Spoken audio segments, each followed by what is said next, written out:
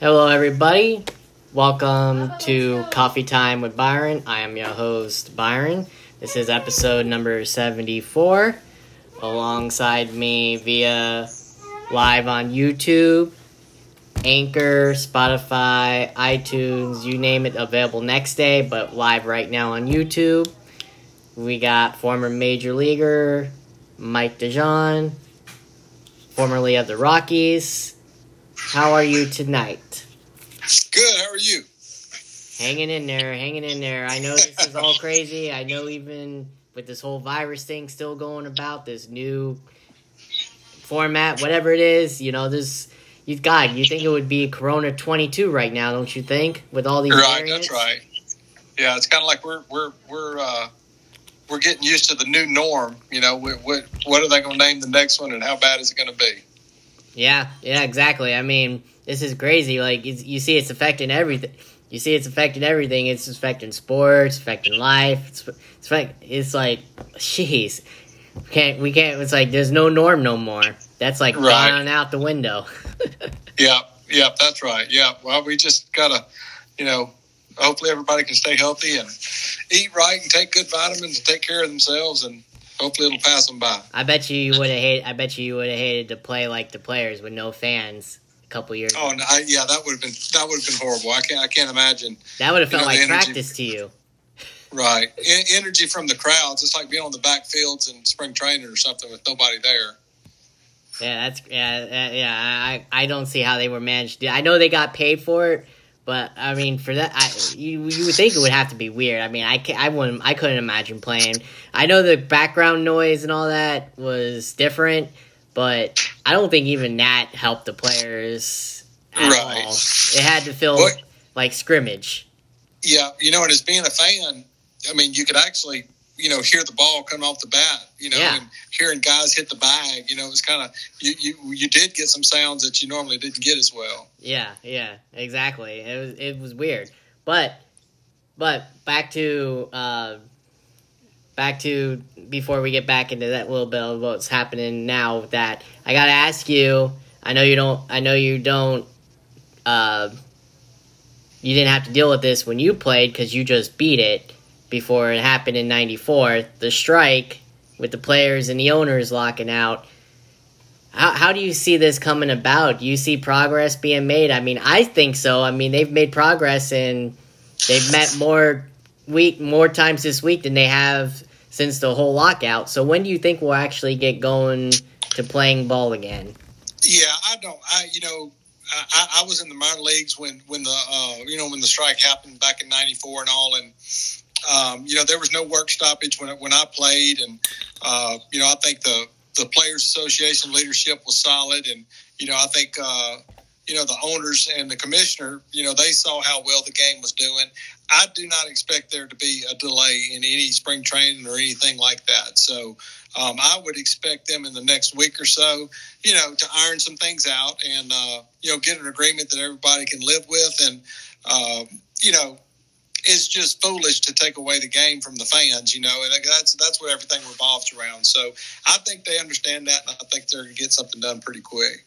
Now, what do you think that's all based on? Do you think it's because the players are partly being greedy? Do you think the owners are being greedy? What you as a former player, I know you just, like you said, you missed it, but what is it? What is it on both sides being greedy? What is it? I don't understand why this I'm not sure, but I haven't followed it all. I haven't looked at the nuts and bolts and what they're arguing about, what they're wanting, and and all of that.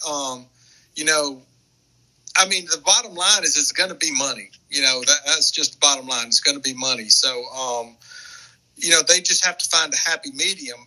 Where the players are making, a lot of money now. And they have, whatever their window of opportunity is, they've got to be able to jump in and out of that window as many times as they can.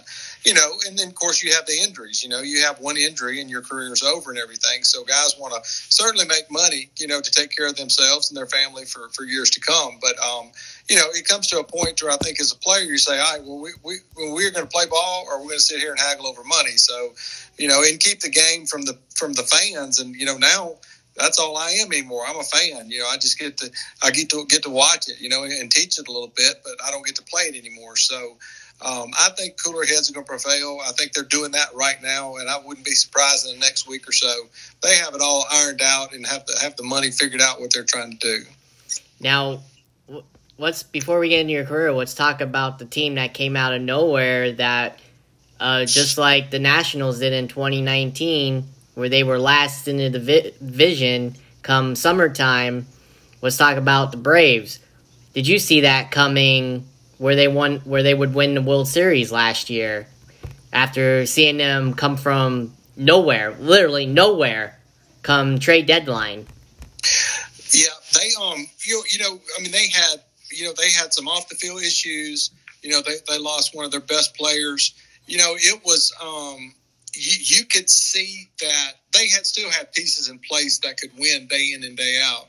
But I think what they did, for the trade deadline and everything.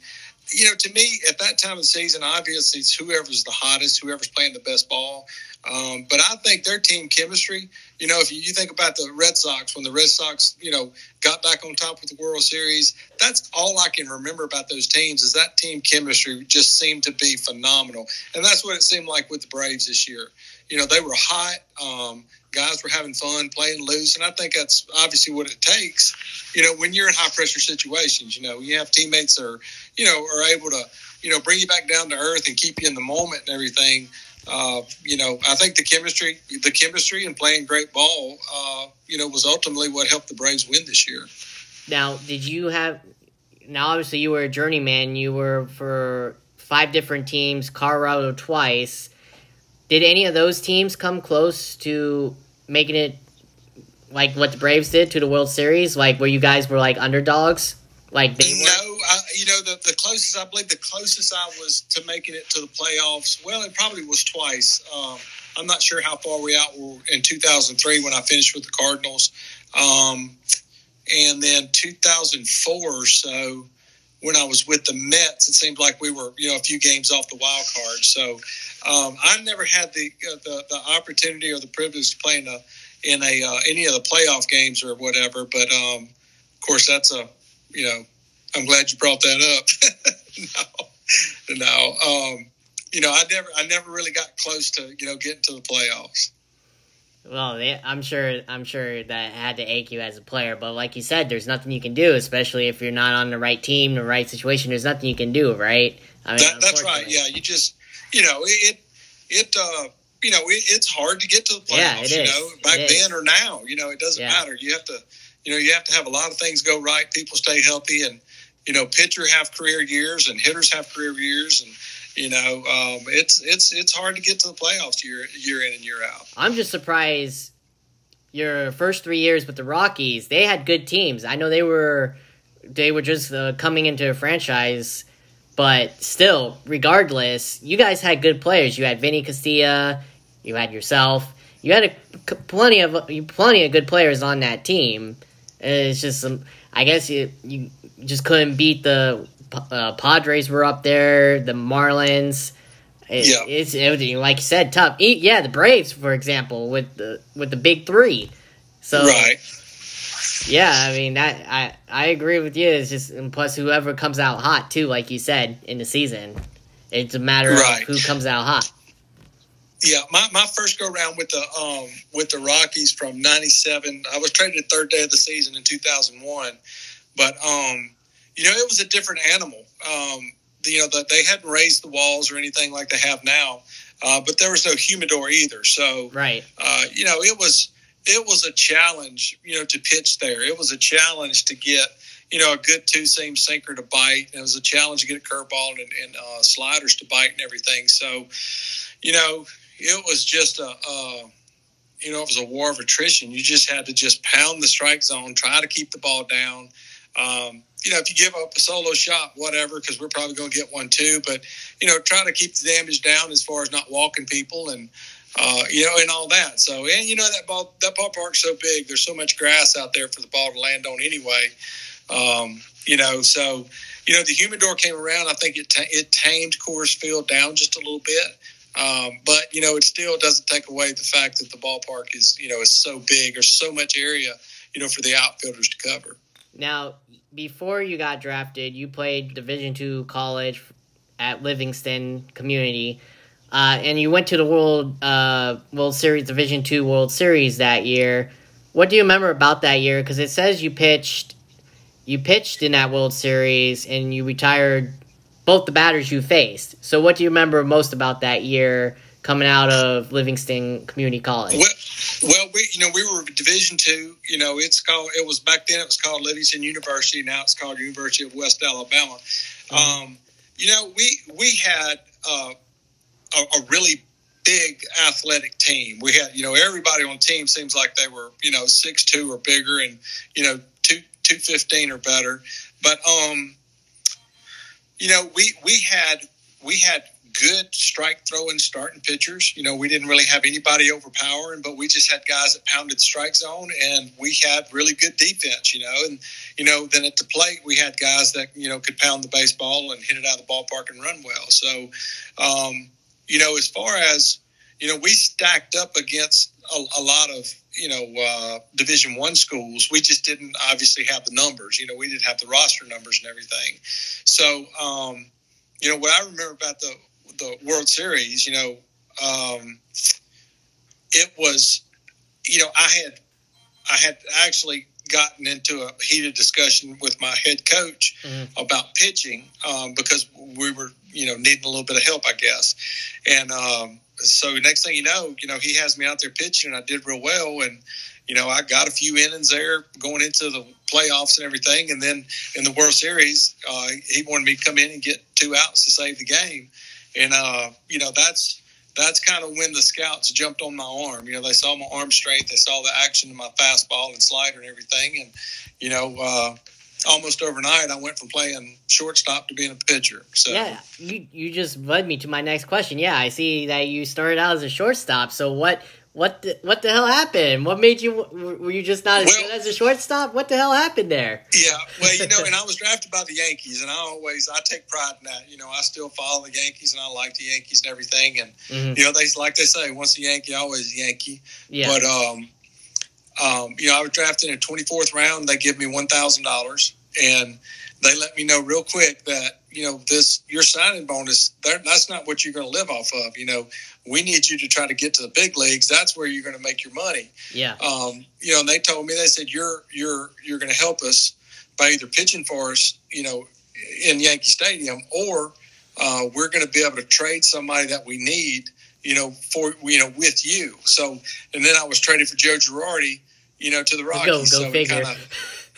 It kind of worked. I got to pitch in Yankee Stadium, but never as a Yankee, which I wish that would have happened too. So, so it's funny, that organization, with all the World Series they've won, and I was drafted in 92 with Derek Jeter, and there was, several other, one of my buddies, Mike Buddy, who was out of Wake Forest. He's now the athletic director for Army. So, we had some really talented guys in that draft.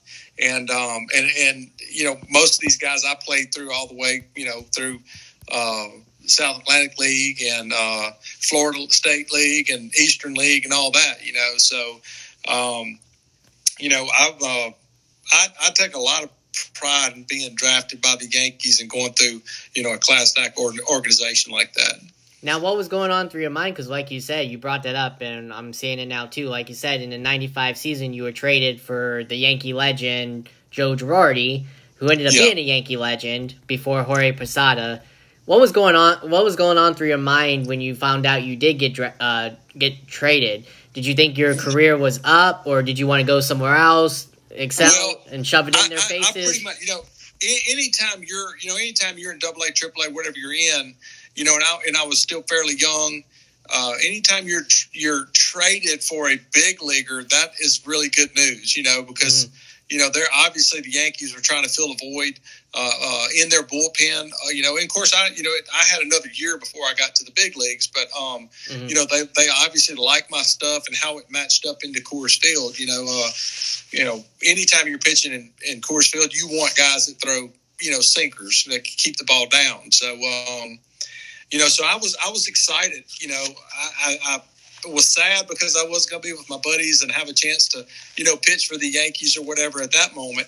But I was excited because I knew that was another opportunity coming around, and hopefully I was one step closer to being in the big leagues. So like you said, you didn't make your debut until May 2nd of 97, where you pitched the scoreless inning against, go figure, Joe Girardi's former team that he managed, the Philadelphia Phillies. Yeah. What do you remember about your call-up, and did you have goosebumps? Did you...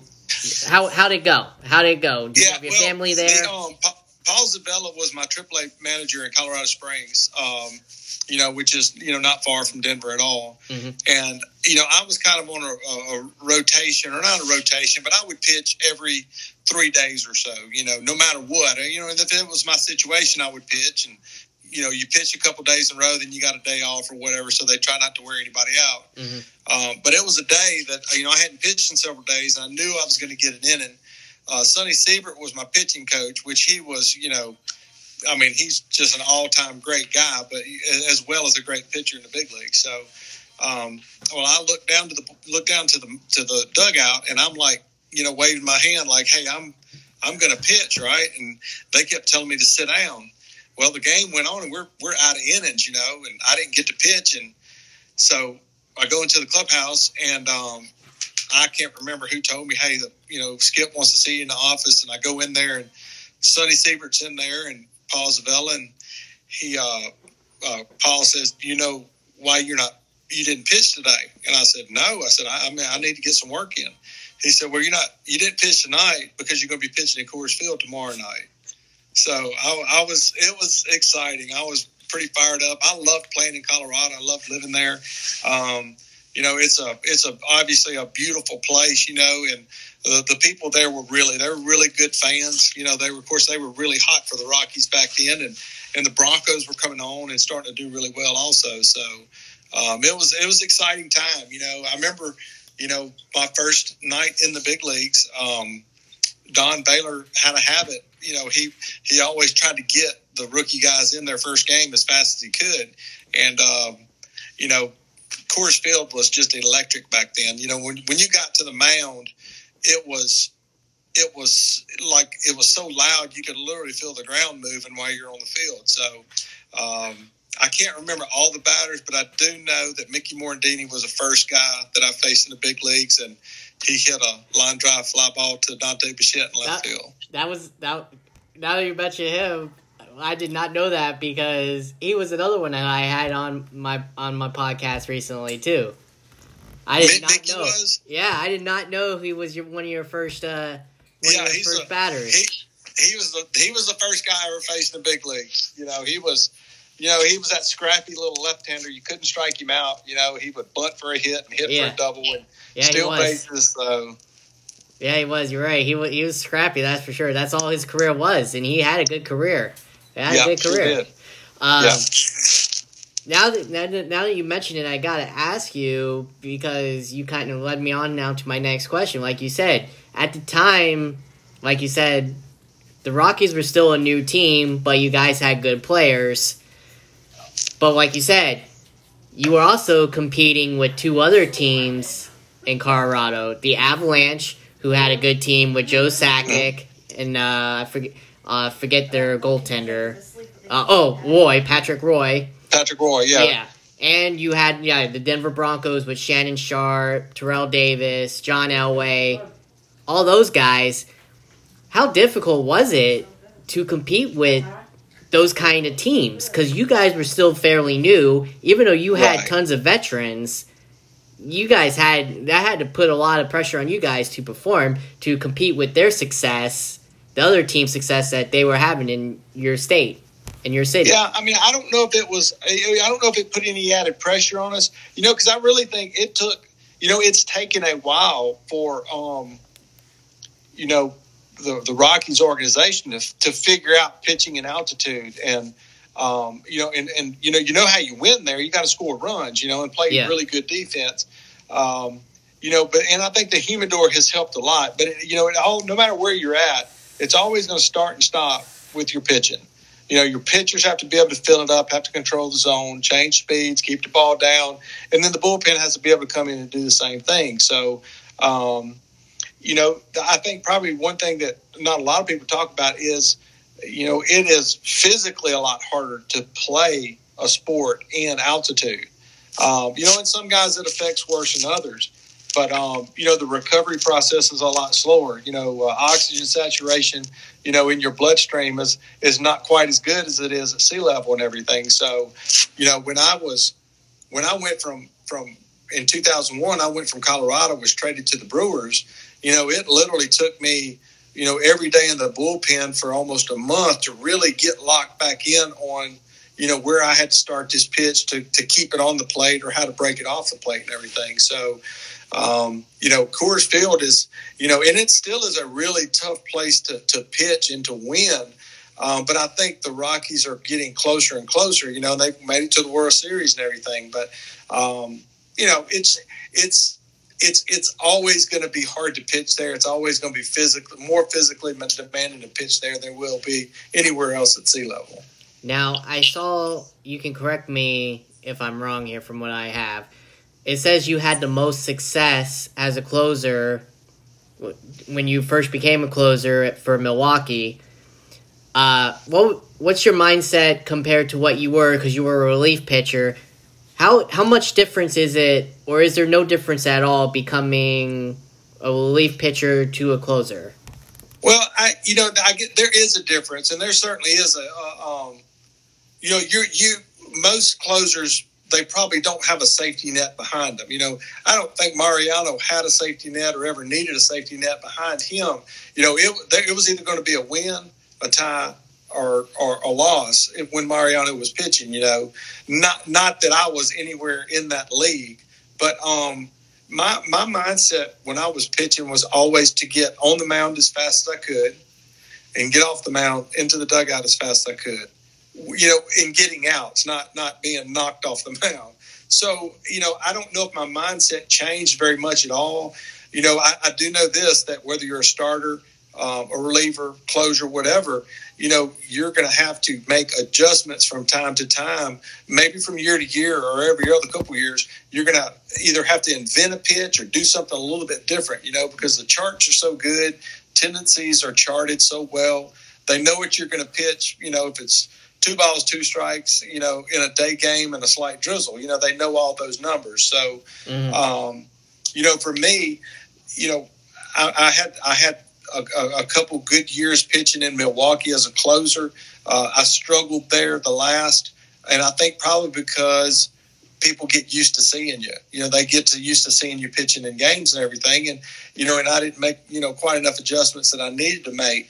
But, it's you just and you're in my I pitched with some great catchers. I had some great catchers in every team that I was on. So that plays a lot into it too. I never took the mound and looked at the plate and said, "Man, I wish that guy wasn't behind there." And every team I've been, the catcher for me was always just a boost of confidence. So it didn't bother me. If I got the save, then obviously that looks better. When contract time comes up, but as you can see anymore, if you can bridge, an inning or 2/3 or whatever it is, or 2 innings to get to that closer, those guys in the bullpen are a big reason why teams are winning or not winning. Now, unfortunately, I was born in the 90s, so I know about this era, and you pitched in this era, the steroid era. When you were out there pitching, I know you had to pitch against those guys that were accused of it and who came out and actually said they did it. Right.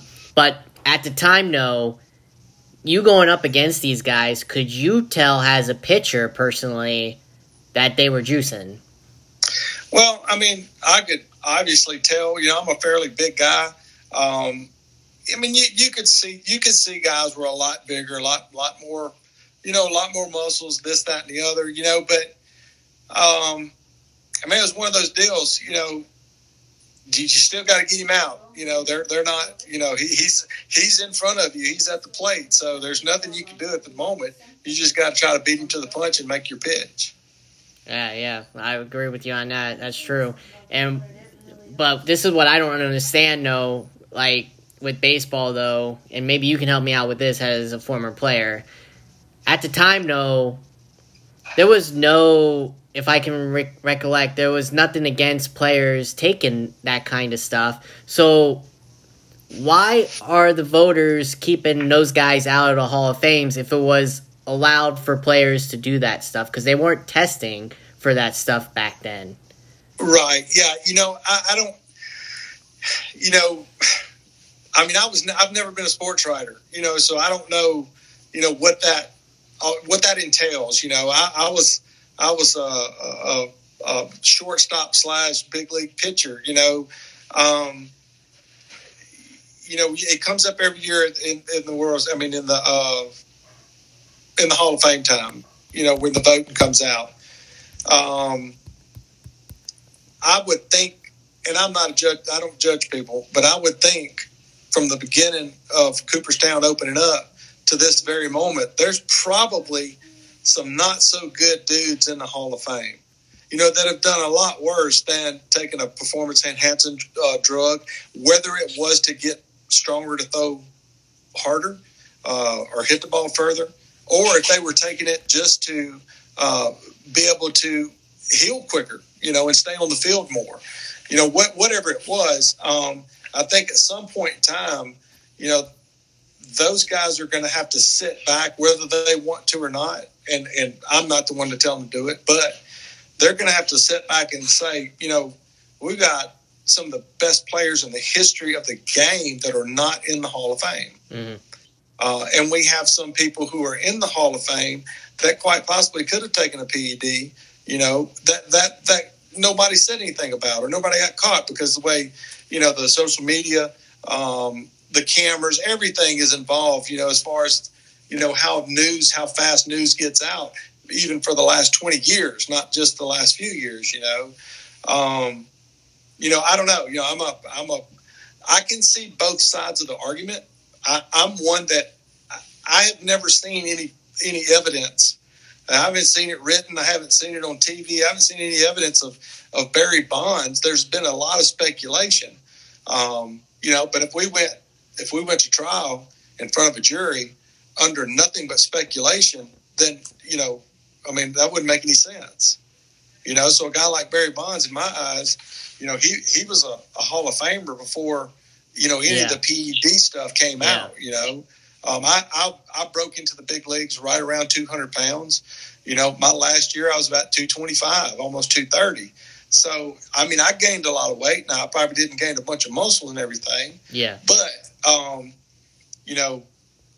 I can see both sides of the argument, but I'm the guy, I've always thought, like most people, that Pete Rose needs to be in the Hall of Fame, and I really believe if Bart Giamatti wouldn't have passed away of a massive heart attack, Pete Rose would have been in the Hall of Fame. I think Bart Giamatti would have opened the door for him to be reinstated back into baseball. Now I don't know why he hasn't been, but to have one of the, that guy was the dude, and he was a dude for many years on a lot of really good teams. So I don't know.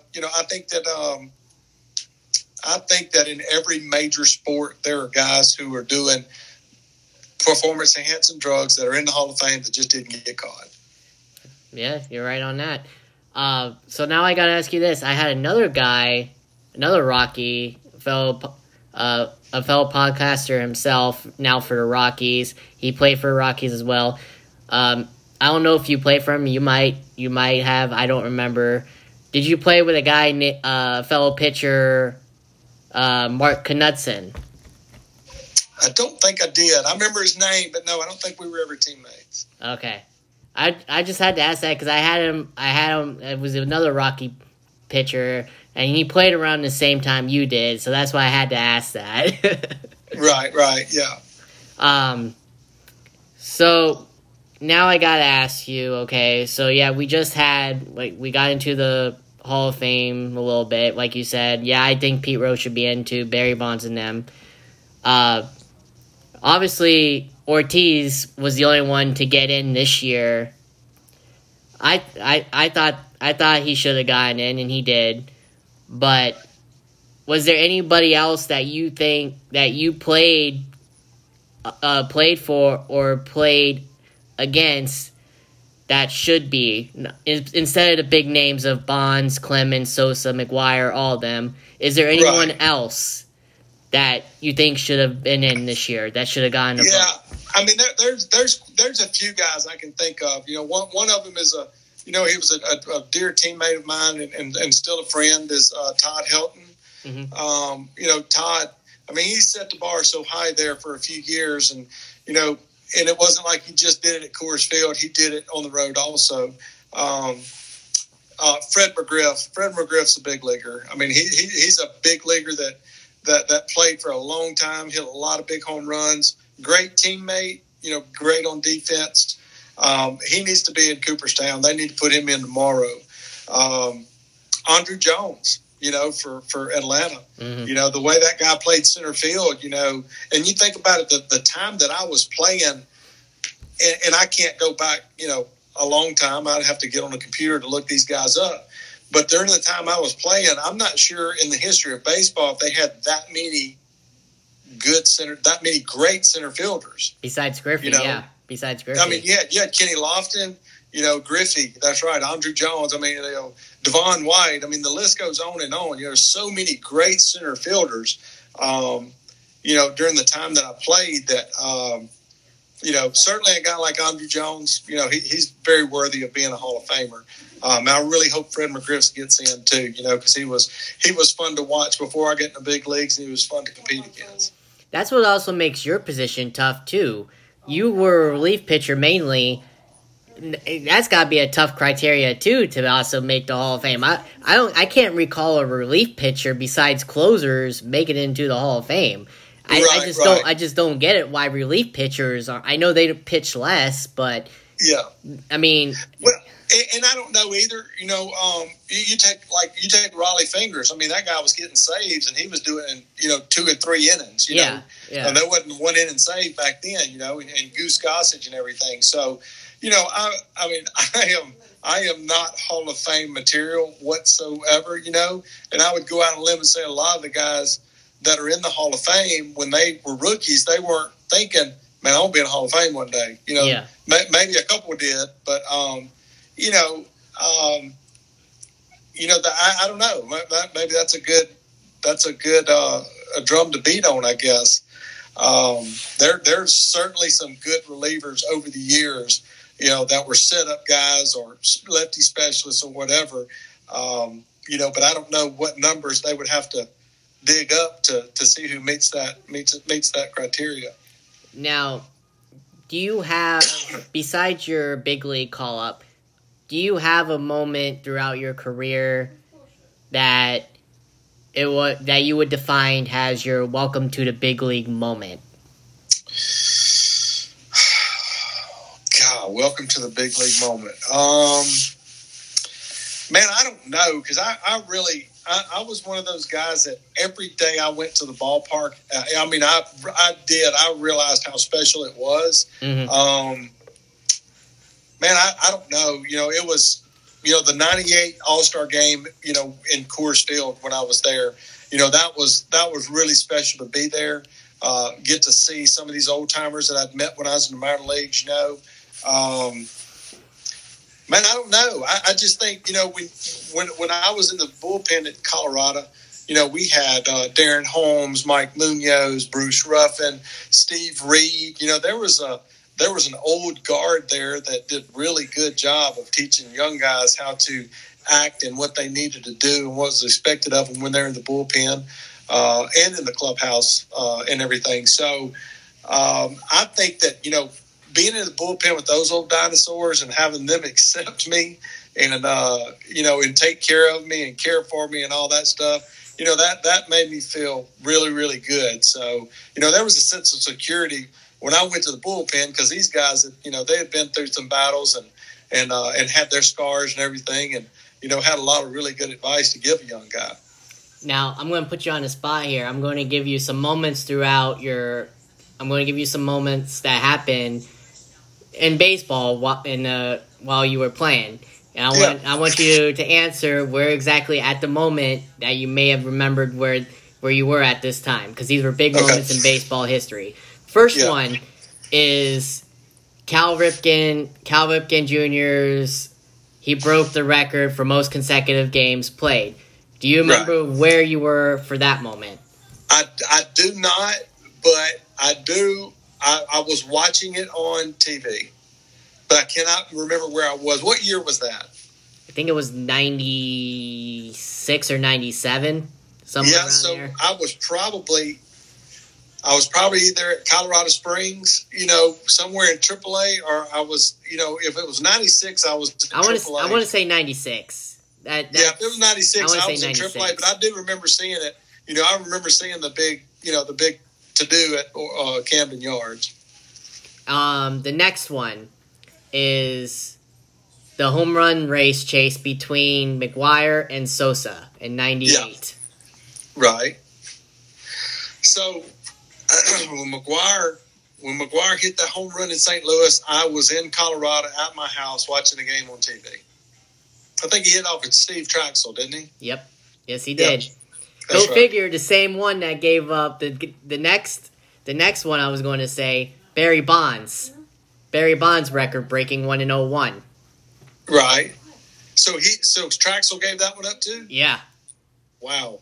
Yeah. Wow. I remember seeing it, but I don't remember Steve being the pitcher. Yep.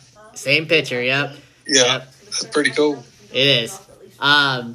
So let's talk about now your where you played the most. Obviously was Colorado. I got to ask you, because I'm sure you still sort of follow them. What do they need to do to get back into the playoffs? Because the NL West is a tough division. Yeah. Could be the toughest in baseball, if not by far the AL East. So what do they need to do? Man, the Padres are getting close. They may be the team this coming season in the West. The Dodgers. They lost Corey Seager. They let him go to Texas. They replaced him with Turner, who was a really, really good ball player. Man, I don't know what Colorado is going to have to do. They're going to have to stay healthy, that's for sure. They're going to have guys have career years, because the Dodgers and the Padres, and of course the Giants are always in the mix. The Giants will always be right there. Seems like good minor league system, good scouting. That's what it takes. But I think the Rockies are. I think Bill Schmidt. He was my hitting coach in Oneonta with the Yankees. Mm-hmm. I think I'm not sure if he's still interim manager. General manager, if they named him the full-time general manager or whatever. But they've got some good scouts in the good minor league system there too, and that's where it's going to have to happen. All these teams that are winning, you can look down their minor league systems and they're doing really, really well. So, the Yankees, the Rockies are going to have to, they're going to have to bring these guys up or trade them off and get guys in, that they can keep for a long time and compete with the Dodgers and the Padres and the Giants. So my next question is a two-part question. What was your pitching repertoire, and what was your most go-to pitch to get a hitter out? So I threw a sinker, a slider, and a forkball. And if I need to get a strikeout, it was probably going to be trying to move a guy off the plate with a fastball and throwing a slider or a forkball. Mm-hmm.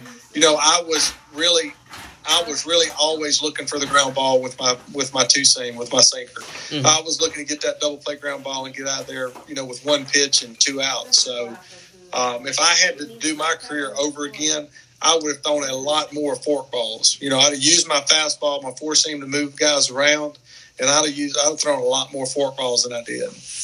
Now, obviously, you had a chance to before the stadiums updated themselves, which I like is much better now. I don't like the football and baseball sharing stadiums, but you obviously played in them.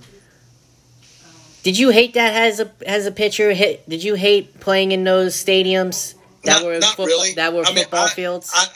I would have pitched every game we ever played in Candlestick. I would have pitched in if they would let me. Mm-hmm. The ball moves so good there from a pitching standpoint, and as a hitter, it traveled real funny because it seemed like that. These guys would hit line drives in the gaps that would get out, and then they would hit a bomb real high, and like the winds up there would just knock it down. So, look, Candlestick, Oakland, that was a fun place to go. It's kind of different looking. The old Dolphin Stadium, it was a little bit different looking, but, they was cool. I enjoyed it. I didn't mind it at all. But is there like a difference in how the ball travels though? I mean, like you just said, I couldn't tell the difference. I watched a lot of baseball growing up, and especially in those stadiums compared to regular baseball, I couldn't tell the difference. But was there really a complete big difference compared to regular baseball fields? Was there a big difference? Probably the ballpark that the wind affects the most, in my opinion, would be Wrigley Field. Mm-hmm. When that wind's blowing in, man, you can throw belt-top fastballs and let them hit it as hard as they want to hit it. They're not going to hit it out of Wrigley Field. On the other hand, if the wind's blowing out, it'll a ball that's not here real well will go out. So out of all the ballparks I've ever pitched in, Wrigley Field with the wind blowing out is that's the shortest ball field I've ever played on. Now, can you give me a moment that you had that you remember most, that you thought that you enjoyed the most out of your career? Like, say, striking out somebody, like ending a game, or like when you were a closer. Was there a defining moment out of your career that you remember the most? Well, I think. I had just gotten traded to the Brewers in 2001. We had early on in the season, we had some starting pitching injuries and stuff. So, our bullpen was getting depleted down, and I think the Giants came into town, and I think I came in to pitch. It was like maybe the fourth inning, because we were scuffling to get guys out and trying to keep the game close and all that stuff. Mm-hmm. And and I was a new guy in town, so I obviously was amped up wanting to pitch well for the Brewers fans. So I come in, I don't remember the order, but it was J.T. Snow, Jeff Kent, and Barry Bonds. Ooh, and I came in and struck out the side with the bases loaded. So I was pretty pumped up. Not many can say that. Yeah, that was certainly walking on the edge of danger. So now I got to ask you about another team that you played for that's somewhat been on the rise and then somewhat on the decline. You don't know with them. I know you only played like a couple seasons with them. I see them on your next to you, the pillow. The Mets. Yeah. What do they need to do? Because they fluctuate every single year. It seems like they don't know what they want to do. So right. What do they need to do to get over that hump? Well, there's been some managers fired from there in the recent years that probably didn't deserve that. They have Buck Showalter in there now, and he's a really good guy, but he's a no-nonsense manager. The players are going to know what he wants and what he expects. To really comment on the organization, you'd have to know what their minor league system looks like. And of course, I don't follow it that close. Right. But, right. The Mets and the Yankees fans too, both cities, but both teams in New York, they don't have a whole lot of patience. They want success now. I don't know what the Mets are going to need to do.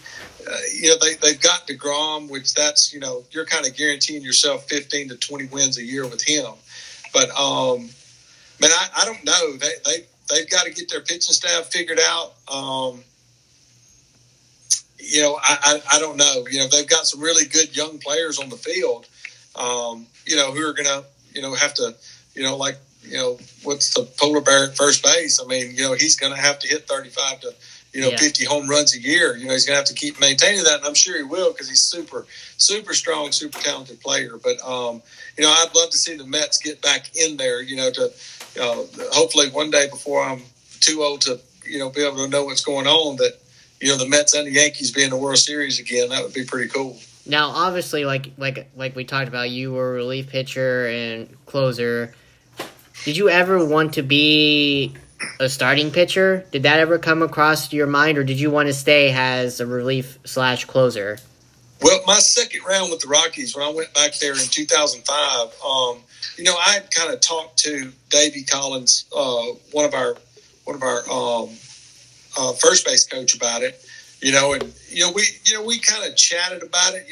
We were a little bit down on starting pitching, and I was like, man, I'd really like to give it a try, even though I, never pitched more than about, 3 1/3 innings or so.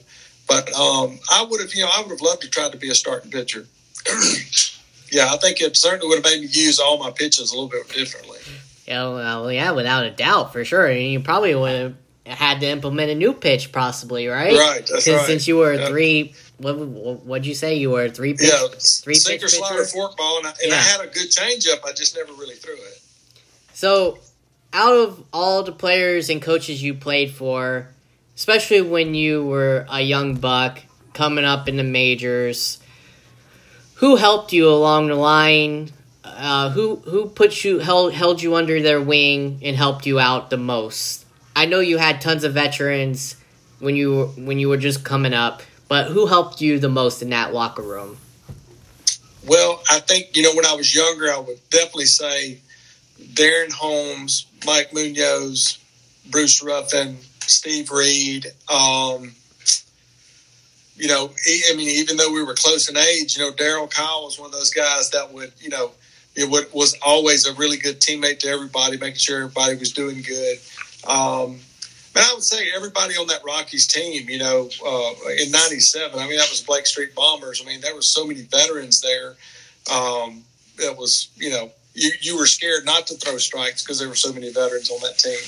But, I think those bullpen guys, that I was in there with, Darren Holmes and those guys, Steve Reed and all, those were the guys that, I really, I tried to make sure that I took care of the younger guys, as I got older, like they took care of me. Yeah, that actually leads me to my next question. I was going to ask about that. Towards the end of your career, who'd you help along the line? Towards the end of your career? The guy that I remember, and I tried to help everybody out in the bullpen, all the younger guys, whether it was, keeping them pumped up or giving them advice or, whatever it was. But, there was, I think Darnell McDonald was with the Orioles, and he may have been one of their first-round draft picks, or he was one of their high draft picks. Super talented ball player.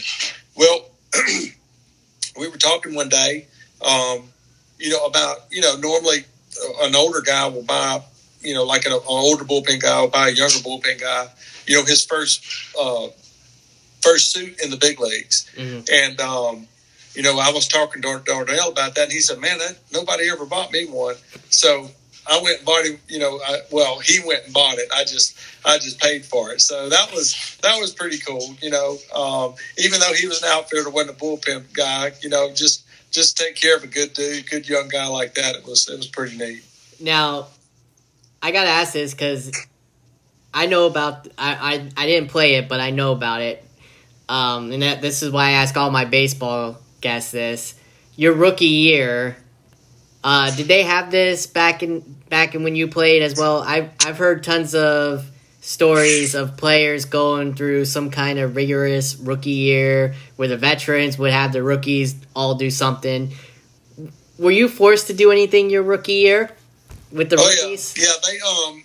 John Thompson was a rookie with me. He was a rookie starting pitcher. They dressed him up. Like he had some sort of sequined bathing suit on. So he looked like some sort of weird looking cheerleader or something with his red hair he had. And they dressed me up as Baby Huey. So I had a big diaper and a rattle and a big bonnet on top of my head. So yeah, that was, and we went to Houston. We were on a road trip to Houston, from Cincinnati to Houston. So by the time I got finished walking across that tarmac, in the 95-degree heat and that asphalt, my diaper was pretty full. Got a lot of sweat in it. I bet.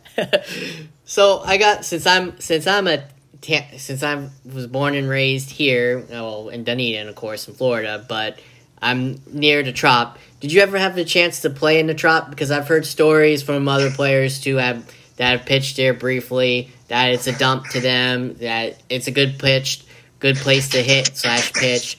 Did you ever have a chance to play at the Trop? Yeah, I pitched there a few times. I mean, I liked it. I didn't, I was in the big leagues. Being in the, whatever the ballpark was, I was in it. And that was kind of, I guess, what I focused on. But no, I thought it was a nice ballpark. It was, the turf was nice, the mound was nice.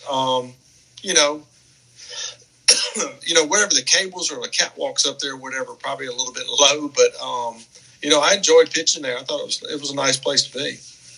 How many times did you ever get to pitch there? Do you remember? I was with the Orioles, I guess. I think I was with the Orioles the only time I would have been in there. I think I pitched there once or twice, I believe. Out of how many games we went there, being in the American League East. That's true, yeah. 16 times, I believe. Right. Division rival. Yeah, that's right. Yeah. Now I want to ask you about fan bases. Was there a certain fan base you enjoyed the most? Is it one that got under your skin the most? What fan bases did you like and hate the most? Well, I enjoyed, I was in Colorado for probably, 6 out of the 10 years. Really enjoyed, the Colorado fans, would get to see them, at home, where I lived and everything, see them at the supermarket. It was always fun talking sports with them and everything. Milwaukee, that was just awesome. There was some really cool, I'd never been to the Midwest like that. They talk about beer, cheese, and brats, and some really, really cool Harley Davidson guys and everything. So Milwaukee was a really fun place to be. St. Louis, is top notch. That's like, baseball city USA. Fans are very knowledgeable. Even as an opposing pitcher, they treated you real well. And, they'd rag you, but they wouldn't, be as bad on you as some other places. So, the New York fans, man, when you're pitching well and playing well in New York, that's the place to be. Yeah. It was always pretty cool. But, so I don't know, my favorite place, man, that's hard to say. I liked everywhere that I pitched. Least favorite place, those Cubs fans are pretty rough, especially if you've got that Cardinals jersey on. I believe that one, yeah. That rivalry. Yeah, and Wrigley Field, they're right on top of you or they used to be. The bullpens are different now, but the fans used to be literally 3 foot away from you. So yeah. And Philadelphia is always rough, and that's what makes it's so fun to go there, is because they're die-hard fans. They love their Eagles and they love their Phillies, and if you're playing against them, then you got the wrong uniform on.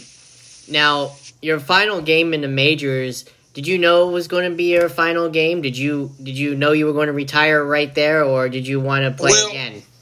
I threw my last pitch was a ball four to Termel Sledge in San Diego at their new ballpark when my shoulder started getting me trouble.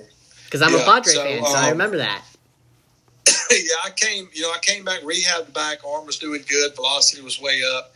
Everything's clicking right along, and was getting ready to go through a simulated game, and all of a sudden, I'm not sure what happened, but, my labrum tore, and, that was basically the beginning of the end.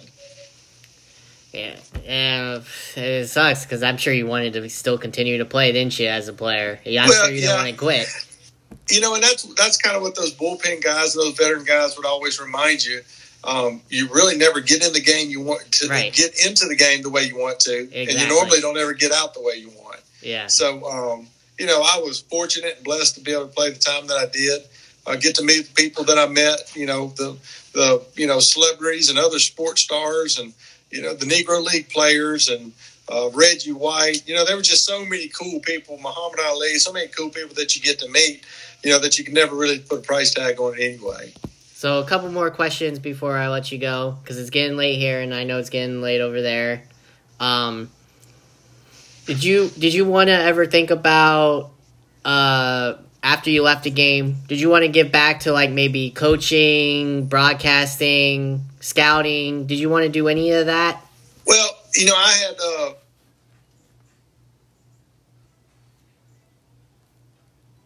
by the time I got done playing, so I knew I was going to be coaching and all that long enough. My oldest son plays at ULM. Now he transferred from Hines Community College to ULM here in Monroe. Mm-hmm. He plays third base. My middle son is a sophomore at West Monroe High School here in town, and my youngest son's 14. He's in 8th grade.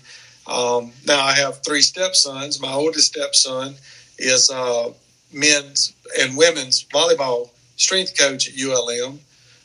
My middle stepson is a redshirt freshman tight end at ULM. Excuse me. And my youngest stepson is a tight end at West Monroe High School. So, there's the coaching stuff, the ball stuff has never stopped for me, from 2006 to this moment. Any chance your kids, have they told you, do they want to go pro or do they want to follow in your footsteps? Like, no, one is playing ball, you said, your sport, and the other one's playing football. Have they told you if they want to make it pro? Is that what they want to do? That's what my oldest son and my youngest son, certainly that's what they're wanting to try to do. They're wanting to try to, see how far they can go playing baseball and everything. My middle son is really big into football. He likes football, had a bad injury earlier in the year. But, I think, my oldest son and my youngest son definitely want to do something professional baseball-wise. There you go. And that'll make you proud. One proud papa. Hey, look, as long as they make good grades, treat people right, and can pay their own bills, I'm all for whatever they want to do. Be there for their major league debut. Right, that's right. So absolutely, that'd be great. So my final question to you is, it's a 2-part question. For all the youngsters out there that want to play in the majors like you did, pitching-wise, what you did, mm-hmm. What would you give them, since you're still coaching your kids? Well, you did coach your kids, and I'm sure they pitched a little bit before one decided to go position-wise. Yeah. What would you tell them? And the second part of the question is, define your career in one word. So for the young ball player / pitcher, I would tell them, you either are smart enough to get your degree, get it, or school's not for you.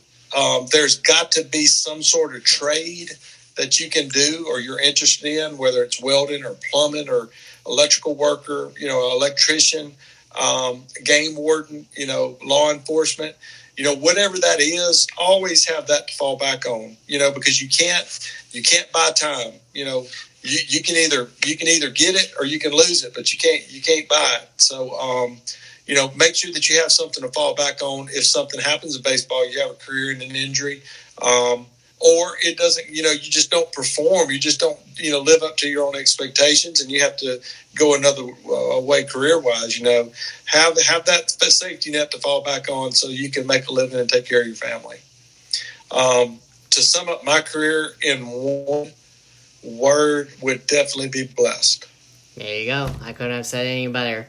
So absolutely. I thank you for your time. I appreciate it. I'll send you the episode as soon as we get done here. That way you can share it as well. Thank you for sharing it as well. So we hopefully have YouTube viewers, whatever, from your pages. Hopefully, cross our fingers. There you go. Come on, YouTuber, let's go. But it was fun. I had a blast. You're more than welcome to come on anytime you want. I got your contact info. And, yeah, let's do this again sometime. And I'll stay in touch. I appreciate you having me. Good luck. You guys have a great weekend. Yep, same to you, all right? Stay safe out there, okay? All right, buddy. Thank you. All right, bye. Bye-bye.